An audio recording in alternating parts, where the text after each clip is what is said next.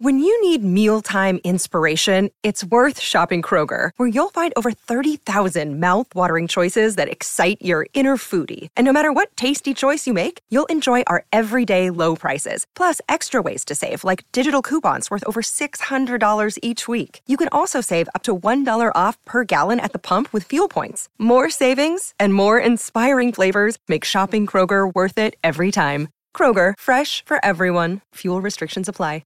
Now, you've lined up a very special guest here. Brooksy. Was I thought Socky did but it. I use Sock's name. Of course. Joining us now is a man who's played for Australia, who's been there, who's done it, and is currently your captain at the Sydney Sixers. Can I introduce him? Oh, sorry, yes, you go for it. Well, Yeah, there's a lot of talk with a lot of players. They say Dan Christian got a big rap with, 9 Big Bash titles.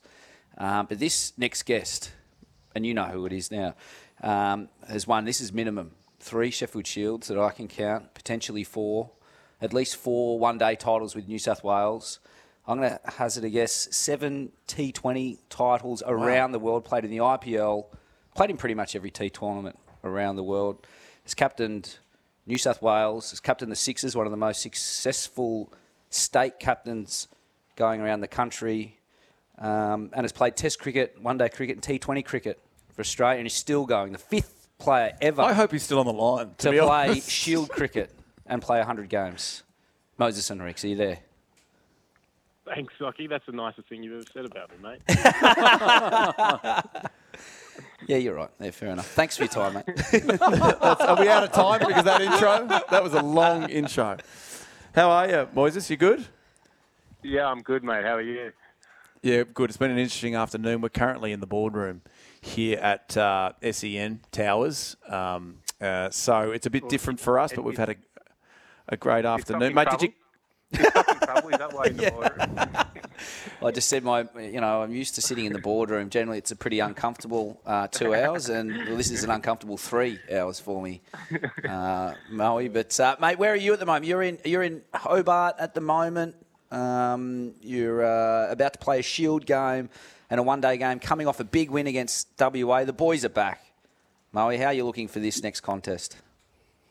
Yeah, there's definitely been a fair bit of weight lifted off the shoulder of the boys, mate, as you can probably imagine. But yeah, there's no one-dayer down here, just the Shield game. Okay. It's a pretty good feeling amongst the group. Just sitting pretty well in the one-day competition, and we're probably one win away in the Shield from, going into Christmas really happy with, I guess, the start to the season. But, we got 2 games against Tassie, one down here, starting tomorrow, and then we play them back at home a few days after that. What's been the turnaround for the Blues? Are you doing something different this year? No, I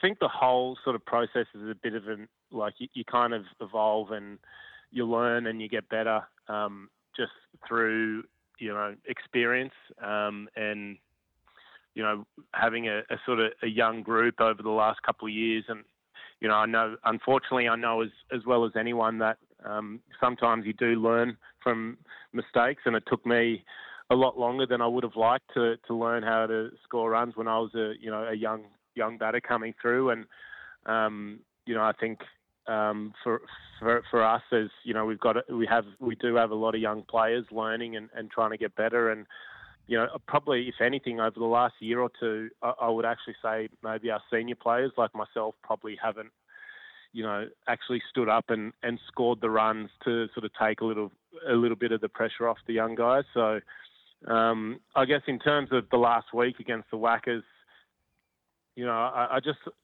it's a bit of a cliche, but the way we fielded in the one-day game which was the first game of the week for us, was just a different level of intensity that I hadn't probably seen from our group in a couple of years, and it was absolutely brilliant. And then we beat them in the one-day game, and again we came out in the Shield game and played well. I just thought our whole group was just really engaged and connected to both games mentally, and it's a tough thing to describe, but when you're sort of taking those little half opportunities and you're you're almost thinking one ball ahead of the opposition at times when you're so engaged in the game. And it just felt like our group was pushed to that level last week, whether it was desperation or whether it was, each member sort of fighting for their life. But I felt like the group was really engaged in the week, and I'm hoping we can just produce that sort of similar sort of engagement to the contest and each ball over the next 4 days against Tasmania.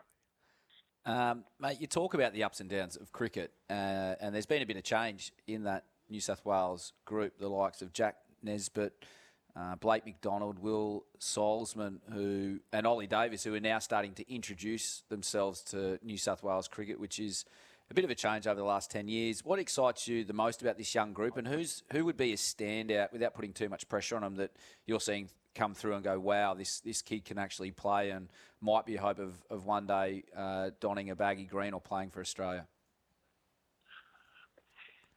To be honest, you could throw a blanket over about 6 or 7 guys, but when you watch them play in the nets or you watch them at their best, you're like, oh, how good these guys are so skilled.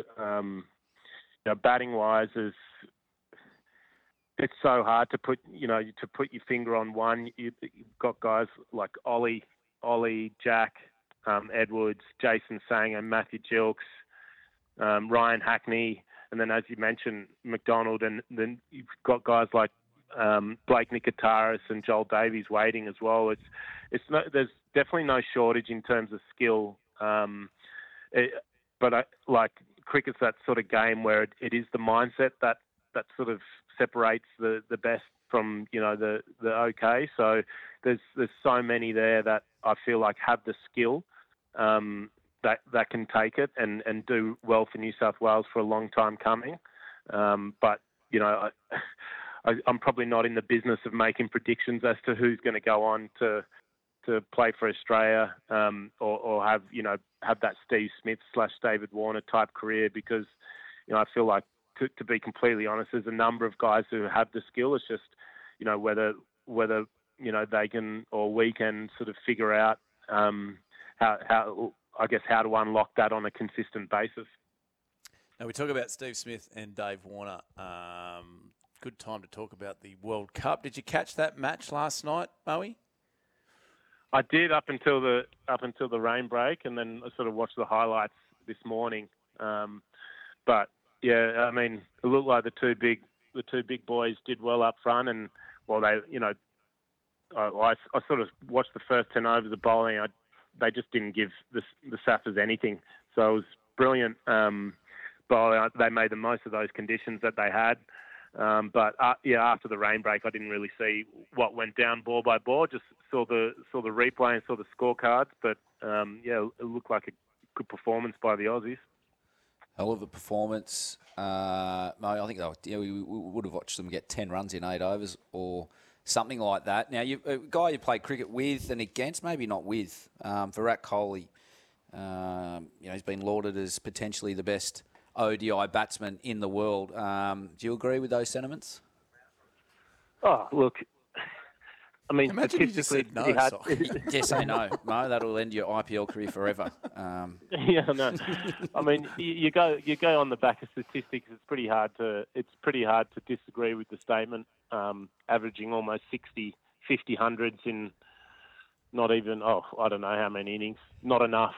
It's just ridiculous, his conversion rate, hundreds to ODI innings. So, I mean, he just gets it done. I think that sort of, again, that mindset and the temperament and the, sort of what I touched on a bit earlier, and the engagement to just do what the team needs him to do. And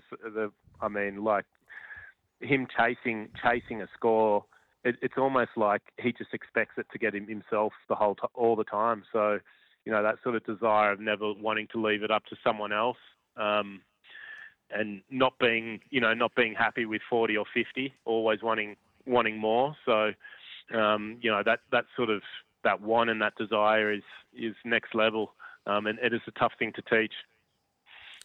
Now, obviously, the Aussies will be facing Virat on Sunday, and you can catch all that on SEN. See what I did there? Little plug. What do the Aussies need to do you think, Moe, to beat this juggernaut that is the Indian side? Oh, mate, all they need to do is bowl 10 pellets that just swing away and nip back a little and crash into the top of off. It's not that hard. A couple of little outswingers and nip back. And it's just, that's all they need to do. Unfortunately, one-day wickets, especially in India, don't really offer that kind of assistance. But, I mean, that's all they need to do if they can do that. Okay, 10. And then don't have to worry about batting, you reckon? That's it? Just 10, just away swingers and nip backers?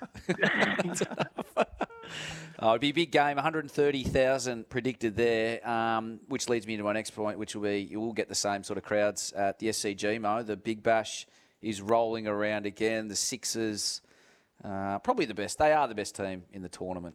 The Scorchers, everyone raves or wax lyrical about them. Who won it last year? Can you? Yeah, I can't remember. It was played outside of our Orange team. Yep, and no one was watching anyway. Okay, when the Sixers are out, mate. How are they shaping up this year? You've got some new young signings. You'll be captaining again. A couple of overseas in James Vince and Tommy Curran. The boys shaping up to look good. You've got an ageing spinner who's 15 kilos overweight. I was going to say. Yeah, you're looking good, you reckon? 5 less than last year. 5 less than last year, mate. So you're doing better. Mate, looking pretty good. As I said before, I think Jack Edwards this year, how he's shaping up, how his bowling's come along a long way, his batting's coming along nicely. So, a big out for us is obviously losing Dan Christian, but the way that sort of Jack's stepped up, some really exciting signs for us, and especially in terms of his maturity and his willingness to fight and sort of his expectations of himself to go out there and win games. So I'm really excited to see how Jack goes this year. And then sort of, as you said, we do have, Todd Murphy again, another year greater for his experiences. A very dependable old ortho spinner that, arguably one of the best spinners domestically that Australia's produced. We don't need to argue an international career and an international career cut short, unfortunately. But Todd Murphy hasn't really had his go internationally. Who are you talking about? Old Socky. Yeah. No, I'm talking about a guy who's 5 kilos better off than he was last year.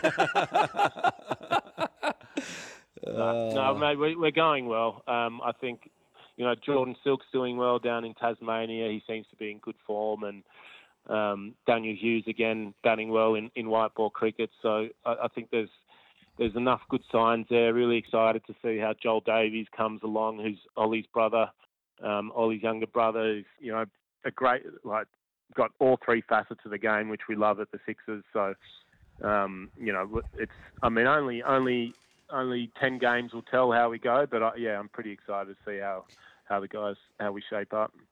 Yeah, absolutely. We chatted to Chris Green from the Sydney Thunder. That would have been boring. Week. Yeah, actually, Professor nearly nodded off. He was really good. He was funny. I thought he was back on today. He's a great fella. I'd much prefer to play with him than against him. That's for sure. Now, is he down in Hobart with you? Will you hang out down? What are you going to do in Hobart? Yeah, what are you doing on Friday night? We go to bed. we go to bed. We got 4 days of cricket coming up, mate. Yeah, Greenie is down here as well. He'll be playing over the next 4 days, and I'll be making sure he bowls to the tough ends. Okay, and we do have T20 cricket coming up. Yeah, that's it. Bowling the junk overs. Well, you know how to stitch a good spinner up. Oh, you've done it for me for 15 years. Are you staying at the Wool Store down there, Mo? What room you in? Just for our listeners in Hobart, just if they want to come down and have a chat. The Blues will be at the Wool Store generally. No, we're not at the Wool Store this year, unfortunately. Oh, yeah. Where are you staying? Moved on to is it the Regency, the one on the water down there, the real fancy one? Yeah, they said ever since you stopped drinking the mini bar that we can actually we have enough to get nice rooms. So. A player there last year actually fell asleep in the bathtub and nearly flooded the floor. I won't mention any names, but that did happen once. We were down there. Yeah. Can you give us a tip, bowler or a batter? Rhymes with Moises, Lenwickers. It wasn't him. I thought you were going to actually say who it really was there. No. Go for it if you want. Now, Brooksy, you love Tasmania, and you've got a bit of a travel tip for Moe and the boys tonight. Is there a spot you think they should go? Yeah, Jordan Silk was on a couple of years ago. He said there's an exhibition at the MoMA down in Hobart. Yeah.